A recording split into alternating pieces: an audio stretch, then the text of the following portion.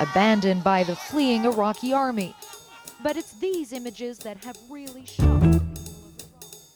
Assalamu alaikum and welcome to Jihadi Recollections. I'm Jesse Moore, once an American jihadi propagandist that ran Revolution Muslim, a New York City-based organization that helped set the template and methodology for jihadist often online recruitment in the West. Here, I sit with experts, academics, activists, and the like to discuss the jihadi social movement, subculture, and radicalization and extremism writ large. Jihadi Recollections takes a deep dive into the jihadosphere, challenging conventional belief and painting a vivid portrait helpful for those interested in or tasked with understanding and combating the complex threat radicalization and extremism pose to the liberal world order, an order most have come to take for granted.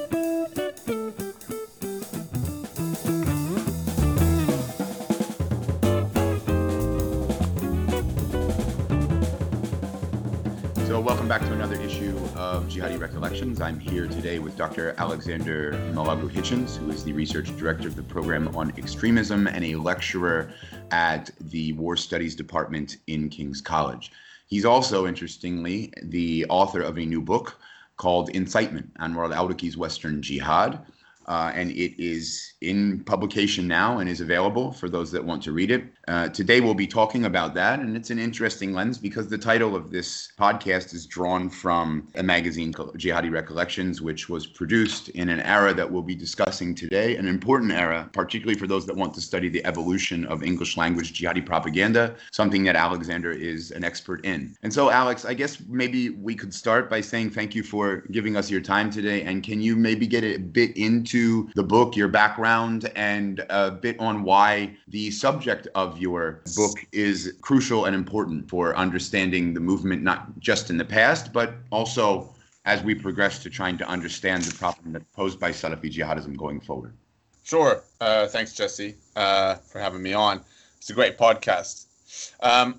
So I guess I'll start with how I ended up doing this. I've been a researcher particularly on extremism in the United Kingdom and in the West, probably since around 2006, 2007.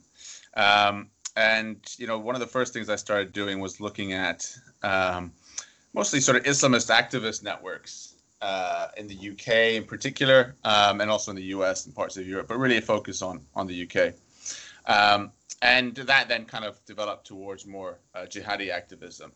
But there was this kind of name that kept coming up as I was in the forums and talking to members of these networks and reading their stuff. And this name, Anwar al-Awlaki, kept emerging as a reference point.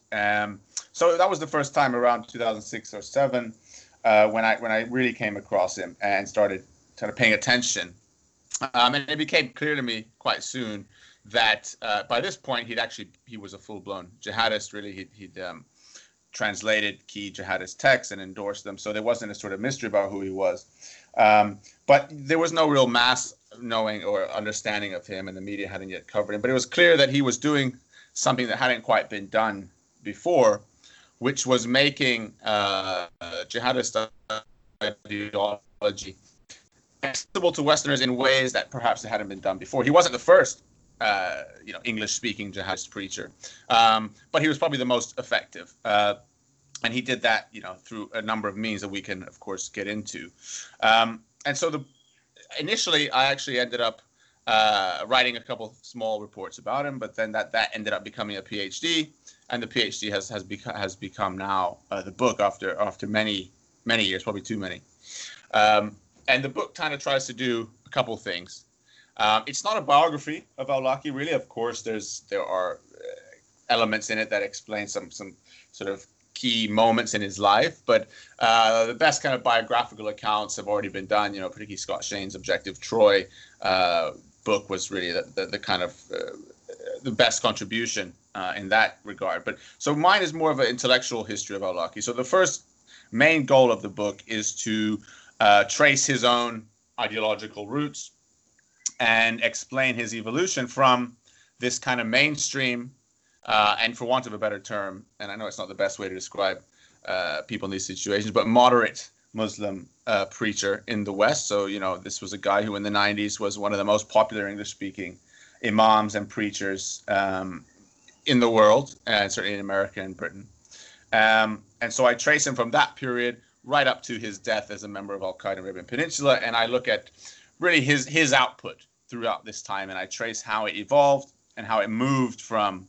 My argument essentially is that it moved across a spectrum of Salafi thought, really from some kind of sort of Western American Salafi activism onto Salafi jihadism.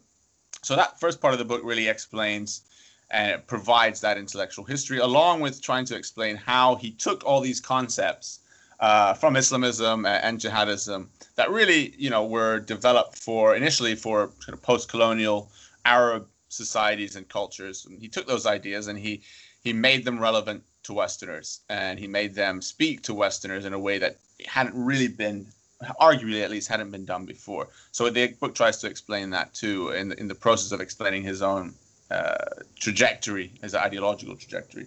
The next sections of the book actually take form of 3 chapters where I look at a specific case of individual in the West who was influenced by al-Awlaki to conduct or plan some kind of jihadist activity.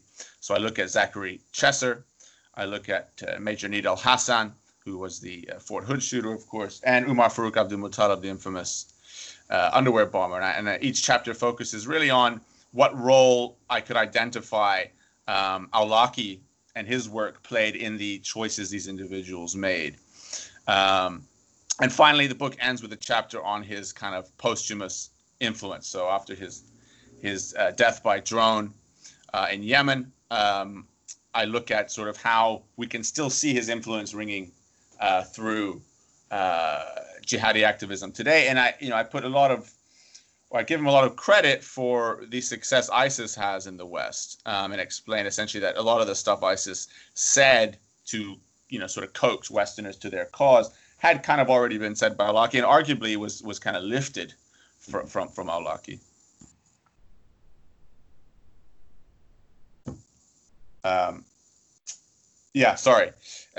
Go. I mean, so that's kind of the overview of the book. Go ahead if you want to ask me any more. Oh yeah, no, it's a very interesting outline because it gives it a real life practical sort of example of the resonance, I think, of ideas. I guess as a former sort of person who was in some ways also emulating al-Awlaki's adaptations as we went forward, it is kind of sitting back in retrospect, realizing how eternal ideas are and how serious ideas are in having real world implications with regard to terrorism in particular. Maybe transitioning into the realm of ideology and why understanding it, why grasping the intersection between the ideology, which is a very contentious topic in radicalization studies. What role do you feel ideology plays? And as a person who has been researching this for many years now, how important do you think it is to understand the nuances of ideology with regard to being a competent researcher in the realm of extremism studies? Yeah, so, looking at al-Awlaki for so long, I, of course, became quite interested in how and why ideology gets people, off the couch. It gets them out of their comfortable lives and into very dangerous and often deadly situations. And al-Awlaki himself put great value in the power of ideas and how you move from ideas to actual action. And I think, look, in the end, what ideology can do is make sense of an individual's situation if it presented to them in an effective way, which I argue al-Awlaki does. If you're able to offer someone an explanation for the problems that they face personally, as well as the problems maybe the community that they identify with face, if you can offer them very clear explanation for why they face whatever problems they do, if you're able to help identify for them the causes of these problems, if you can point out who and why is to blame, or rather who and what is to blame, this is again what ideology at its best can do. But not just that, it's not just identifying the problem and whose fault it is. That's a very important first step. But it also provides a sort of blueprint for how to respond, an organized way of fixing the situation that you find yourself in. And it also provides a future sort of to fight for, or a sort of future picture for the individual. So it's not just here's your problem, here's how you fight against it, but also here's what you're fighting for. So it gives this image of a future that is achievable if you were to follow the tenets of the ideology. And in this case, of course, if we were to break that down for the jihad movement, to some extent, you could very simply say, the jihad movement essentially achieves all of these things through its ideology by telling us why Muslims are in the situation they're in, who is to blame, what do our texts tell us about how we respond to this, and what can we achieve if we go this way. And so we could say, the answer to the first question would be, in some way or other, Western nations and secular powers, both in the Middle East and in the West, as far as who the problem is. And what the problem is that there's a wide-ranging conspiracy to destroy Islam and Muslims, being sort of overseen by these powers. How should we respond? Well, we have a divinely sanctioned violence through jihad that has been shown to work in the past, at least the claim they make. And where will this take us? What is the way out of this? Some kind of Islamic state, some type of society governed by the laws of set out in the Quran and Hadith by God. So this is the kind of very basic overview of what the ideology says and why it works. Because now with al-Awlaki specifically, we have an individual who takes this ideology. It's one thing to give someone all those messages, but it doesn't necessarily take hold or take root unless you can make those messages really resonate with the person or the people or that specific geographic location you're addressing. So what al-Awlaki was able to do was take all these ideas and these threats and these problems and make them relevant very much for a Western audience. So, for example, you can make a claim that there's a war on Islam taking place. After 9/11, you could point to Iraq or Afghanistan or Israel-Palestine and say, here is evidence of a war on Islam taking place, all this military action, Muslim civilians being killed. And, if you're living in Afghanistan, you've got bombs dropping all around you and your family, being pulled out of the rubble, maybe not so hard to sell this idea of a war on Islam, whether or not it's legitimate. But for a Westerner, that's a different kettle of fish. It's not as easy to sell this idea of threat or imminent threat because it's just not really obviously there. So someone like al-Awlaki has to bring that war on Islam idea home for his audience. He has to put it onto their front onto their front doorstep and say, actually, it's not just these conflicts happening hundreds of miles away that prove the war on Islam. There are things happening in your life that you may not even be aware of that are actually showing you there's a war on Islam. So he'll take examples of things that he knows are in the news or are getting people's attention and say, you see, there's a war on Islam taking place in the United States as well, or in Europe. For example, the Muhammad cartoons being a classic example of him showing examples of sort of more close to home examples of a war on Islam. And what's also important to keep in mind, guys like al-Awlaki and sort of social movement leaders like him, what they do is they don't just exploit pre-existing grievances. We often hear, people have a grievance that they want to react to, and then the ideas and these movements, give them that opportunity to sort of react to those grievances. Guys like al-Awlaki were also very effective at identifying grievances for individuals who hadn't noticed them before. So helping people view events through a new frame of understanding, and saying, if you see in America, for example, something like discussions, one of the big sort of main kind of debates after 9/11, when everyone all of a sudden kind of turned around and started asking, what is this? What's Islam? Because, what people often forget, and, some people are too young to remember, is that, before 9/11, it's not like Islam was not a topic of discussion in the West, really. It was not a political discussion. It wasn't something that, and in fact, I would say a lot of people didn't know anything about it. So when 9/11 happened, you had this kind of explosion of interest, in the religion. And, one of the big discussions was, can we, and whether or not this was a question that was framed correctly is another issue, but can we find in Islam a so-called moderate or mainstream Islam? And is that the response to jihadism? Should we respond to extreme Islam with moderate Islam?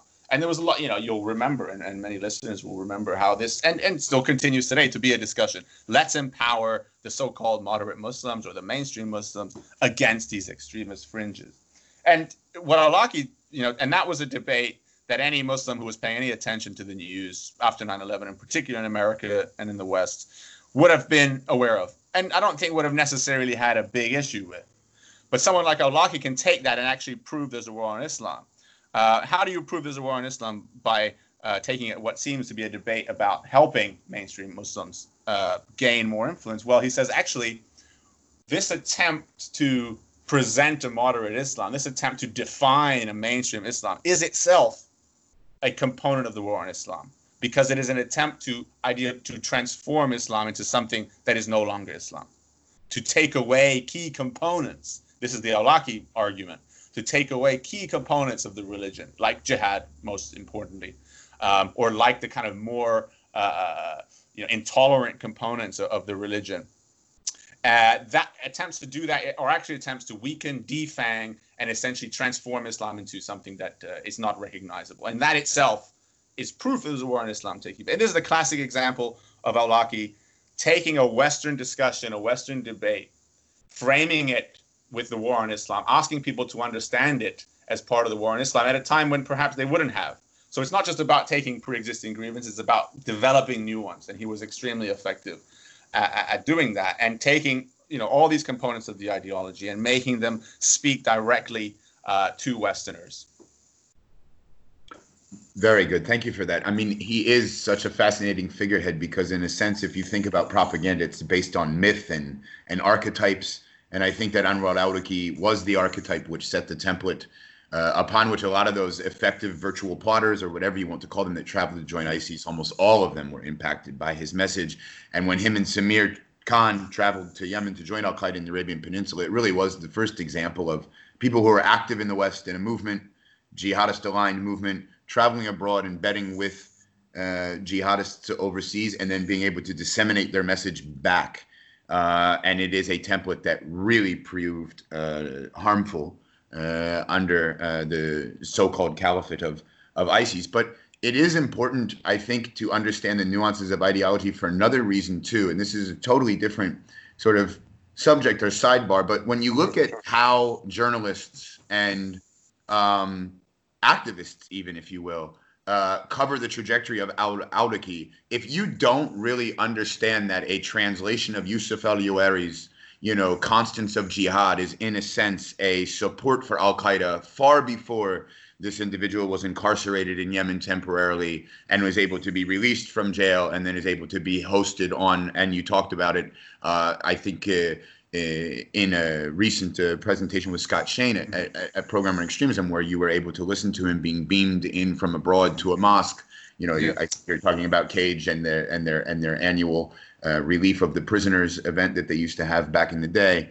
And a lot of times it's covered as if al-Awlaki's narrative of victimization is so representative of the susceptibility to radicalization in the general activist Muslim community, that they themselves blame al-Awlaki's own radicalization on U.S. foreign policy, and they point to some of the moderate positions that he held prior to 9/11 and some of these other things. And he had a lot of things going on in his personal life and his background and whatnot. But if you only pay attention to what is discussed in the mainstream, and you reference that as you begin to develop your skills as a researcher, and you don't dig deeper and go into the primary source collection, I think al-Awlaki is a perfect representation of what can go horribly wrong in understanding extremism without being there and seeing what extremists say about themselves, or actually, in fact, talking to extremists.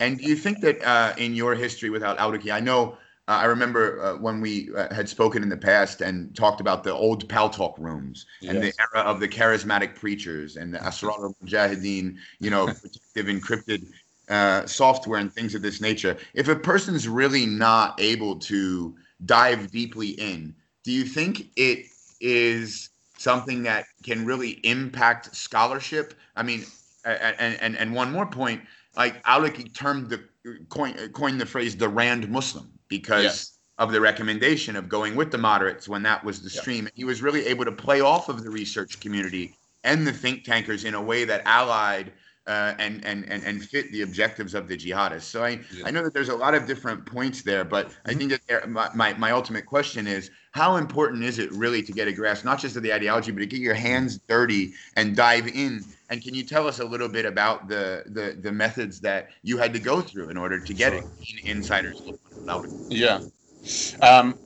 Yeah. So, the book is, pretty reliant, almost in terms of its analysis of al-Awlaki, almost entirely reliant on primary sources. There's a couple of reasons why, of course, it's important to go to the primary sources. One, it gives you the opportunity, and this would be, I suppose, advice for young researchers. It gives you opportunity to put your voice in the research. It gives you opportunity to give your ideas rather than tell us what others have made of something. You need to listen to it to yourself and see, what do you make of it? Maybe it's something different than what other people have told you. So you've got to do that. That's not to say you shouldn't augment it all with secondary source and what other people think. It matters a lot. But if you're going to have any impact and it really, enjoy what you're doing, you're going to need to listen to it for yourself and see if you agree with other people say or not. And back when I was doing this in the 2000s, I was going to say it was easier to get the primary source stuff, but I'm actually not sure, because this was before really social media when everything was available in the way it is today. But it was really the first, the big thing the internet did for research, well, for jihadists as well as for researchers, is it made it very easy for them to connect with each other, but also for researchers to monitor them without them really doing much to stop it, because they weren't really thinking about it back then. So you were able, al-Awlaki was, one of the things he was known for was kind of using and harnessing the latest communication technology, and usually stuff that was developing or emerging online. YouTube, of course, starting up his own blog in 2008. And you mentioned Paltalk, interestingly. I wonder how many of your listeners will even know what it is, even though it's still around and it's still used by jihadists even today. Abdullah al-Faisal uses it. Essentially, it's this quite basic chat room platform that has a kind of text chat, but also audio chat, and really that's it. And they set up a group in there where you can kind of control, be the administrator maybe, and give the lecture, and people can listen and ask questions. And al-Awlaki delivered a couple of his lectures this way, this kind of interactivity he was offering. It wasn't just you were downloading a lecture and listening, but you were sitting in the virtual room. You were able to ask questions. It was that next step of connection that people were able to have that they never did before. And that's important as far as getting people mobilized, is getting them a sense of having some kind of involvement beyond this sort of just downloading something and listening to it. al-Awlaki was very important there. And it gave, so for researchers, we could go onto Paltalk, we could record the lectures. Again, like I said, they weren't really hiding what they were doing. So getting all that stuff really helps you make up your own mind and give your own voice to your research. As far as, I think you use the term Rand Muslim. Yeah, that comes off the back of what I was mentioning. That his argument about this attempt to sort of weaken Islam by reinterpreting it was based on his reading of a couple of Rand reports that were basically trying to explain trying to define moderate Islam, which perhaps would have is in hindsight a mistake anyway.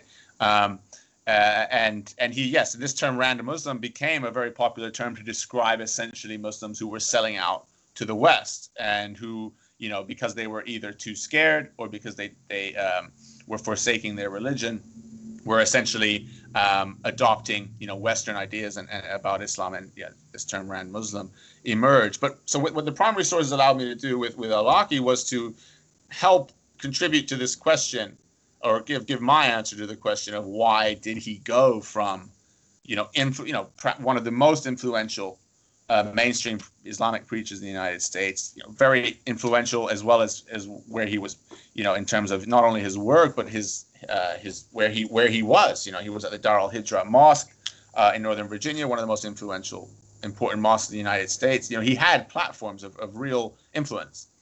He went from there to Al-Qaeda in the space of less than a decade. So why? Some of these, and what I will start off by saying is, anyone who gives you a very straightforward and clear answer about how and why someone becomes radicalized is someone I would advise people to be wary of, because anyone who's giving you that kind of is selling you short, because there isn't going to be one answer. There isn't going to be a neat and tidy explanation about why someone makes these decisions. And in fact, the individual themselves often can't give you that. In fact, sometimes they're the worst person to explain their own actions. So I don't attempt to provide the answer about why al-Awlaki ended up becoming an al-Qaeda member and recruiter. What you should all usually try to do is try to get a sense of the different factors that come into play. And usually those factors are something along the lines of ideology, certainly is somewhere in there, personal experiences, negative as well as positive, and also wider geopolitical events that push and pull people. And usually it's a combination of these three things, and very often pure timing and sort of serendipity. And I think al-Awlaki kind of can be explained in this way. And so essentially, my argument is al-Awlaki started out as a kind of lightweight Salafi. He didn't get in depth on studying creed, issues of creed or issues of law. He didn't get involved in the so-called Islamic sciences, the in-depth scholarly discussion and debate about hadith and all that, and Quran and all. So but at the same time, he did present physically as a Salafi. He dressed like one. He generally was happy to be in the milieu of Salafism. He was wary of applying any kind of critical thinking or reasoning to religious interpretation, which is a classic Salafi trait. But he was not what we would describe as a quietist Salafi. He was not someone who said we shouldn't be involved in politics. We should only be involved in study and take our line from the Saudi sheikhs. He was what we can categorize it roughly as an activist Salafi.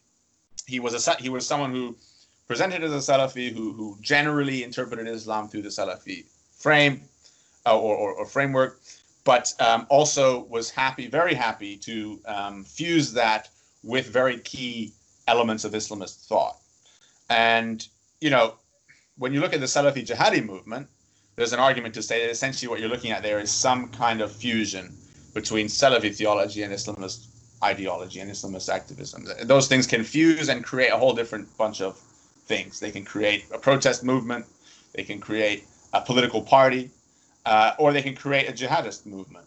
And so in al-Awlaki's case, we see someone who really was, even from the start, so late 90s, in the work that's considered to be his mainstream work, would be quoting Sayyid Qutb, for example, right? And for a quietist Salafi, that's a major red flag, right?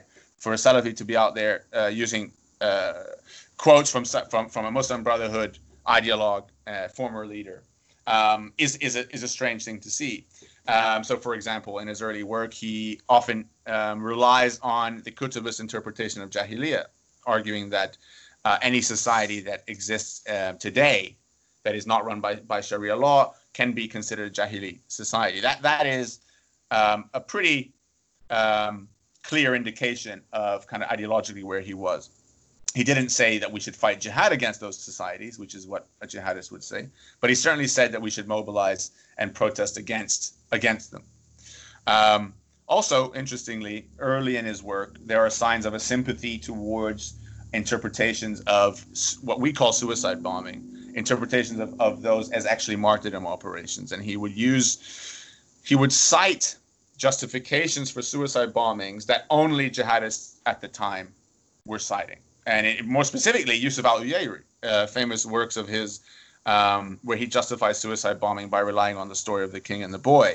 I don't know if we have time to get into details of what the king and the boy story is, but suffice to say, it's one of the key stories in Islam that is used today to justify suicide bombing. And al-Awlaki was using that story in the 90s, in the early 2000s. So even before he openly supported al-Qaeda, there were signs there that show that he was susceptible to moving towards that worldview if situations around him change. And that did happen. So going from ideology to kind of personal experiences, what you see, and the thing with, if we look at Salafism as this, if we were to break it down simplistically, perhaps into three categories: quietist, activist, which I've mentioned already, and jihadist. And my argument is he essentially moved from activist to jihadi. When you're an activist Salafi, it means that your approach to methodology, at least your approach to how to actually practice your religion, is influenced by the undulations of geopolitics. So whereas a quietist essentially ignores what's happening in the world, their practice, both their creed and their methodology doesn't really ever change very much. And it's not subject to the whims of politics. Activist Salafis open up their theology to the changes in the political winds, So when 9/11 happens, in fact, you had a lot of cases of activist Salafis becoming jihadi after 9/11 because situations changed. And for al-Awlaki, the American response to 9/11 was proof to him that activism against America and against Western civilization was simply not enough. So we're talking about a guy that before 9/11 believed that the West was inherently a threat to Islam. He makes it very clear in his early work that America in particular, but Western culture, secularism, is a direct and deliberate threat against religion and specifically against Islam. It wants to destroy Islam and it wants to destroy Islamic identity. But when 9/11 happens, he started seeing that threat as much more direct and more violent. Invasion of Iraq, abroad and Afghanistan. Domestically, his view of the Patriot Act and kind of general American law enforcement and federal clampdown on Islamist activism in the United States, in his view, proved to him that the war on Islam was becoming so immediate that his tactics had to change. And so he went from saying the West is a threat, you should participate in protests and activism, to saying the West is a threat and you should fight jihad. And he was able to do that because he already was, he didn't have to make some huge ideological leap. Really what we saw was a slight augmentation of his pre-existing beliefs. So what I try to say is that we have the ideology, we have the situation that has developed around it. The war on terror emerges. Muslims feel more persecuted, more targeted. And also we have we also have his personal experience of seeing seeing the clampdowns on Islamic charities in Northern Virginia that were shown to be funding groups like Hamas and Hezbollah. In his view, that was a direct threat to Muslims. And also possibly his involvement with the FBI, who at some point he became informed were aware that he was involved with prostitutes. Throughout the mid to late 90s, there was evidence that he finds out that the FBI and the police have that he was regularly involved with a brothel and actually even moving prostitutes across federal lines, which is a federal offense, or rather state lines is a federal offense. So these three things happened, and they forced him to make changes in both his personal life and in his approach to responding to the threat on Islam, or the war on Islam. So you have to always try to see all these things together and try to make something that makes sense out of that. But more, as you mentioned, I think you alluded to the fact that there are attempts to sort of offer a much more simplistic explanation for al-Awlaki's radicalization, and that is, there's a couple of them. The most popular is, I think it was in 2006 when he went to Yemen. He went to Yemen in 2004. In 2006, he was imprisoned in Yemen for almost 2 years. This was likely, to some extent, at the behest of the United States. And there's one of the claims is this is what radicalized him, that before prison, he was mainstream, moderate preacher, comes out of prison, all of a sudden he's a jihadist. And this relies on the very simplistic explanation that a single negative experience can just make someone into a terrorist. And it's just a far too simplistic approach. And as you said, by the time he went to prison in 2006, as far as I'm concerned, he made it very clear that he was a supporter of global jihadism. As you mentioned, he translated Constance on the Path of Jihad by Yusuf al-Yairi, who was one of the most important Saudi jihadist ideologues around at the time. Not only did he translate the work, but he endorsed it. And not only did he endorse it and translate it, he also made it directly accessible to Westerners, not just by translating it to English, but by giving it reference points, cultural reference points that would have resonated much more with Westerners. So he'd already adopted jihadism before he went to prison. So that neat and tidy explanation just doesn't work.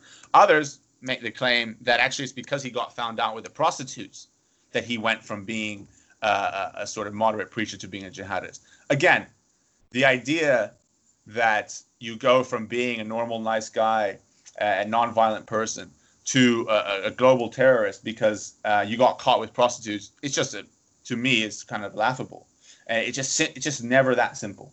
It may have influenced, it may have made him think he had fewer options in America. It made him think, maybe I have to leave the United States. My career as a preacher here isn't going to work out. If this stuff leaks out, my credibility will be shot. I have to leave, and that may have set off a chain of events. But again, the idea that you can provide this single explanation is just not enough. But the book does focus primarily on his ideological influences, and it argues that when the war on terror began, he had already, he had a set of pre-existing ideas about Islam, about the role of Islam, and about the threat that it faced from the U.S. and from the West, that really kind of influenced his reaction to the war on terror. His pre-existing ideas essentially did have that influence, and then we saw what happened. But who knows? If some things didn't happen when they happened, it may never have happened. We may have, maybe still seeing al-Awlaki today on our TV screens, helping bridge the gap, as it were, if there is one, between Islam and the West. Very good. Thank you. That was very comprehensive, and it highlights the real conundrum of research in the sense of identifying the complexities, not just with general human behavior, but particularly when you try to understand an individual, particularly an ideologue. It is a very complex process, and I'm sure you've spent years of your life almost sitting with Imam Anwar, so to say. So, yeah, I was telling. You mentioned Scott Shane, New York Times journalist. Very important work he's done on al-Awlaki. He once told me he would give his car to have a couple hours with al-Awlaki. He said maybe not his house, but definitely his car. And I think I agree. I said I'd certainly probably give my car to get a chance to sit down with him before he was killed. Because in the end, look, one of the best books out there that's another kind of intellectual history of a jihadist leader is called A Quietist Jihadi. It's about Abu Muhammad al-Maqdisi by Huas Wagmakers. And there Huas was able to interview Maqdisi, and actually add. So, it's the one thing I sadly couldn't do. So I did have to just listen to every single thing he said and do my best to make sense of it. Very good. Yeah, and you bring up some very good and valuable points there. I want to try to talk a little bit about the future, maybe thinking about this complexity issue and then thinking about the need to study social movements, because what al-Awlaki really did in an era when the whole world was grappling with the transition into like social media 2.0, so to say, or the interactivity that was made possible by Facebook, Twitter, and other platforms that were growing in popularity, was he tapped into that ability to create a mass movement or a grassroots movement that attached itself to a key ideologue. And so his lectures never would have been as prolific as they were they not accompanied with, massive efforts to share them on YouTube and bump them through jihadist forums and to give them graphic design. And he had a whole team of people once he started his blog and went live before he transitioned into being active after being released. And he motivated an entire generation of sort of keyboard jihadists and warriors. But I think a lot of what we see going on right now with regard to the state of affairs of extremism and the focus on far right-wing extremism in the domestic Western societies, it sort of risks running some of the same mistakes we made with regard to addressing the jihadist threat. Particularly when you talk about your being able to differentiate between a quietist Salafist, an activist Salafist, and that mix between sort of Ikhwan al-Muslimin, politicized Islam, and the fundamentalist interpretations, and then your Salafi jihadist, it really, to me, seems to indicate the need to understand proactively, not after the fact, the role that ideologies play and the way that individuals manipulate ideologies in order to, in al-Awlaki's case, having known him, it was certainly a case of narcissism, and that would be an oversimplification for sure. But he loved the fact that he was creating adherents all over and watching them resonate. And I can only imagine how happy he was to be joined up with Samir Khan in Yemen and to transition into a new phase as they saw it. But I mean, at home right now, I mean, over this past weekend, we saw a lot of like what could be described as a decentralized sort of movement protesting and in the midst of COVID going forward. And all of these situations that we deal with as researchers or people that want to get engaged in countering violent extremism, it really requires you to understand the role that ideologies play, but also in shaping movements that tend to have very similar topography and structures and rely on key themes and narratives. There's not a big distance between the grievance of the jihadist and the grievance of the far right, for example. There's very similar strains and very similar ways of thinking, and then there's very similar demographics that they appeal to. But the number one concern that I have thinking about this is that as we focus on far right-wing extremism, I think we are also witnessing amidst COVID a resurrection in the Middle East of sort of jihadist. To some degree, the jihadists are back on the rise. COVID is a good indicator for them that their end of times prophecies are still being fulfilled and that they still are a strong horse even in a state of defeat. But when we look domestically at the situation, we have to remember the bigger picture. And the war of attrition that the jihadists have been waging against us seems to me to have come to fruition. When I was a propagandist, we were very keen on making sure that anti-Islamic sentiment was high because we knew that that would create general hyperpolarization politically. And we knew that democracies that are hyperpolarized really can't function. And we saw the state of the global arena and the work that we were doing in the West primarily as cementing the war against Muslims and Islam narrative, but also in helping to facilitate a long-term economically focused war of attrition against an empire that could only implode from within as empires had done from the past. And that's starting to resonate and resurrect itself in the narrative of jihadists currently, particularly amongst the ideologues, particularly amongst the thinkers and the strategists. So maybe we could having said all of that, maybe you could extract for us some examples or some thinking about how we might be able to apply what we've learned from the realm of radicalization and extremism studies, particularly your own vantage, your own experiences, and you're obviously doing competent work in this realm on the far right and the other forms of extremism that are sort of prolific right now as we speak. Is it important to not take your eye off the ball? Is it important to understand the intersectional relationships between extremisms in general, the symbiotic and reciprocal relationships between them? And if so, how do we approach maybe there was a delayed response to the jihadist threat?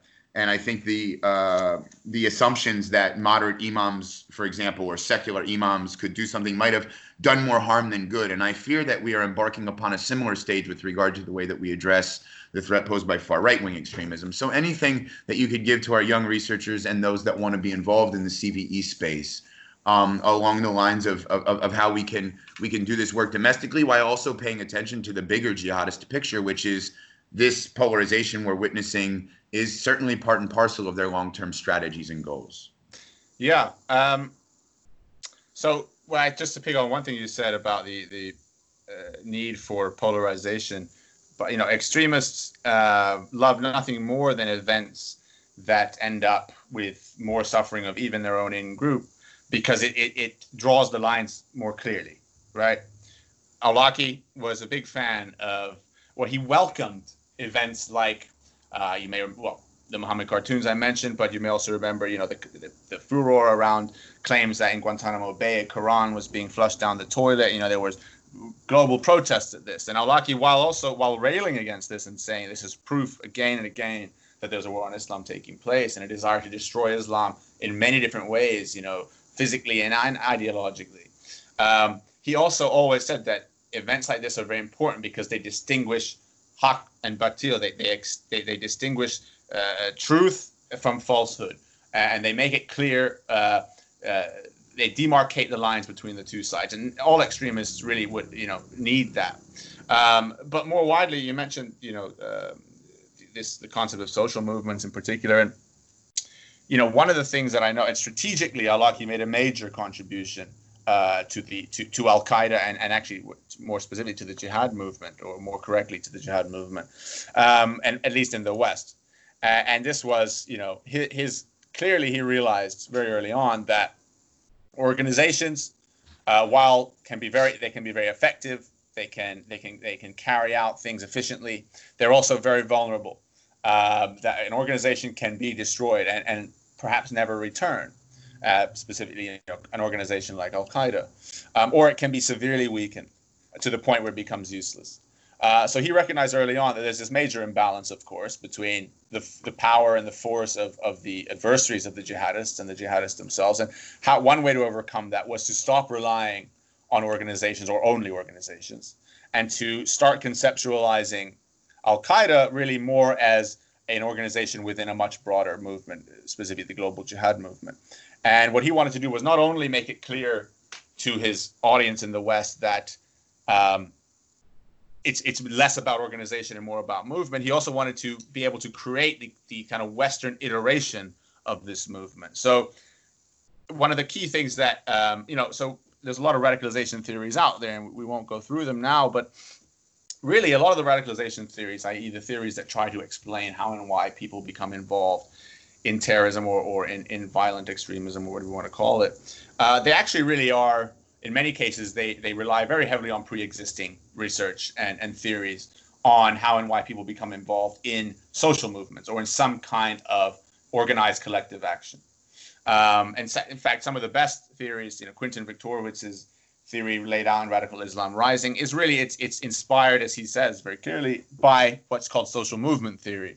Social movement theory, very, very briefly, is not really a single theory. It's a set of ideas and theories and tools that try to make sense of how and why people get involved in protest movements, in collective action, and sometimes in violence, but all sorts of activism, from nonviolent protests right up to terrorism. A lot of people have argued that the best way to understand radicalization and terrorism is to understand terrorism really as just another form of high-risk activism, and as another form of contentious collective action. And that we should apply tools that have been developed to understand social movements to the jihad movement. And so al-Awlaki was very, very keen, and the book explains in detail how al-Awlaki really actually followed a playbook, probably without knowing it, because he just had the instinct for it. He followed a playbook that is followed by a lot of what we call social movement entrepreneurs, people whose job it is to basically sell a movement to an audience and get them to join and get them to take part. And the book explains the different kind of methods that he used to do that. And the key thing to keep in mind is really, and so much of his work, both pre-jihad phase and post, almost none of it specifically mentions Al-Qaeda or says, go and join Al-Qaeda. It's very keen to give the impression that actually there's a much wider movement taking place here. And actually there is a much wider set of actions that you can take to be part of this movement. So after 9/11, or even before, but certainly after, shortly in the years before and after, the idea really about being part of jihadism was you had to, get out of your house, you had to leave your country, most likely if you're living in the West, and go and join an actual terrorist group and fight for it in probably, Afghan, Pakistan, or maybe the Sahel or Sub-Saharan Africa, or East Africa particularly. There was this idea that was the only way that you had to actually go join an actual group. Al-Awlaki said, actually, no.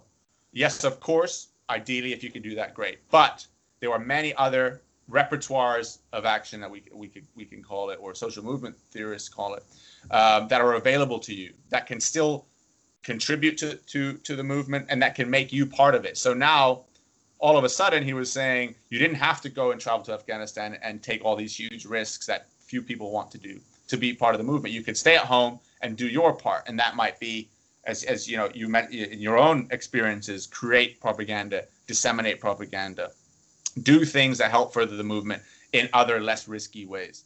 And that was a key component of al-Awlaki strategically, getting more people involved. And that's very important because what it does is actually increases the pool of potential recruits. It increases the potential of getting people from at a low level, and getting them to kind of move from low risk activism to high risk. And so someone can kind of enter the movement at a sort of entry-level position, as it were, by disseminating propaganda or doing things online or maybe attending a protest. And through their interaction within the milieu they've injected themselves in, start upgrading the kind of activity they take part in, up until the point they perhaps actually move to very high-risk activism like terrorism. And I think that was a really important move from al-Awlaki, because he brought in a lot of people who otherwise would never have felt part of it, some of whom did do that upgrade that I'm talking about. In one of the chapters, my chapter on Zach Chesser, I explain exactly. He's a perfect example of this. Someone who started as a propagandist online, but soon realized he wanted to do more. He embedded himself in the milieu, and he then moved on towards eventually trying to go actually join al-Shabaab before being arrested. So by presenting al-Qaeda and jihadism as a social movement, he not only gave it more strength and made it more survivable in the West than before, he also got a lot more people involved. And one of the key theories that I rely on is something called frame theory, which essentially argues that people get involved in collective action on behalf of a social movement on the basis of a reality that they have adopted, which has been constructed by the movement itself through frames of interpretation. So most importantly, for example, in the case of the jihad movement,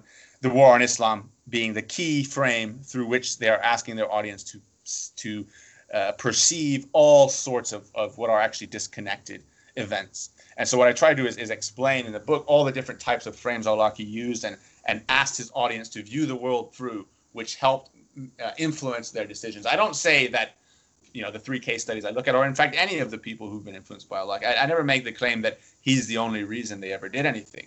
But I try to explain the role he did play in making those ideas accessible. And the other part of framing is, again, it's not, as I mentioned earlier, it's not just about telling people the problem and constructing this reality. It's about making it make sense to their lives by, again, using the kind of language they understand, using cultural, social reference points that will make sense to them, and give examples of things that are perhaps directly impacting those people's lives. And again, al-Awlaki, because of his understanding of the culture, was incredibly effective at doing that.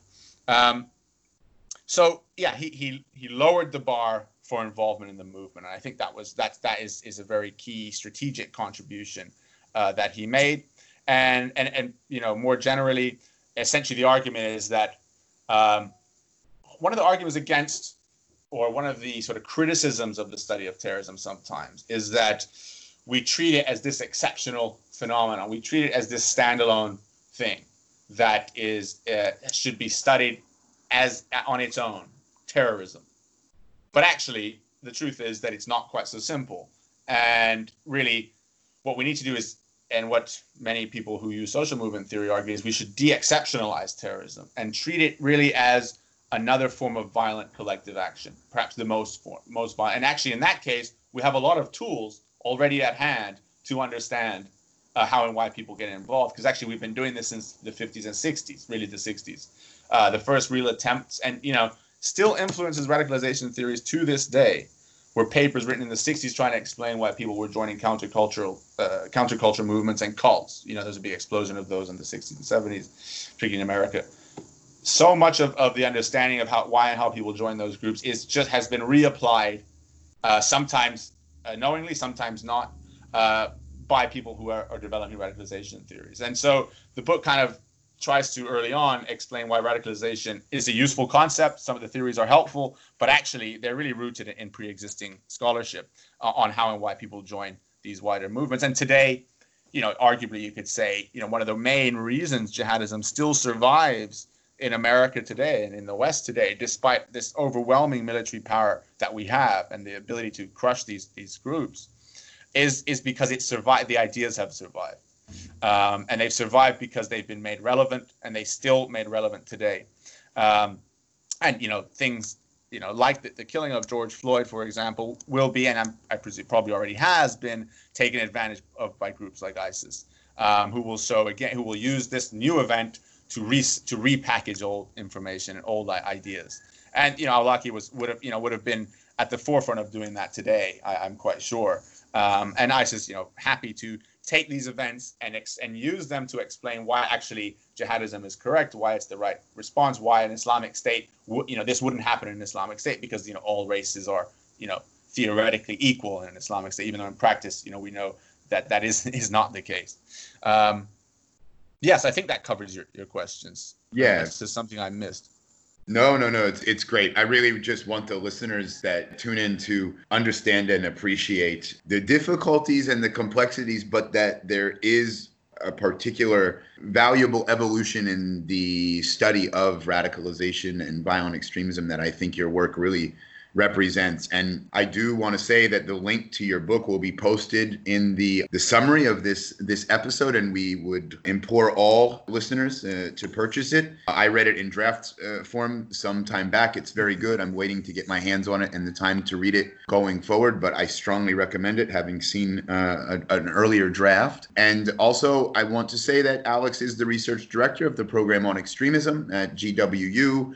If there is an outfit that is really putting forth a lot of work that is pressing things forward and doing some new and interesting things with a competent team, it's really worthwhile paying close attention to their publications. And I think that about covers it. There's so much that we could talk about. There's so much that we could dive into, but I really do appreciate your time, and I thank you for it. Any closing words for us?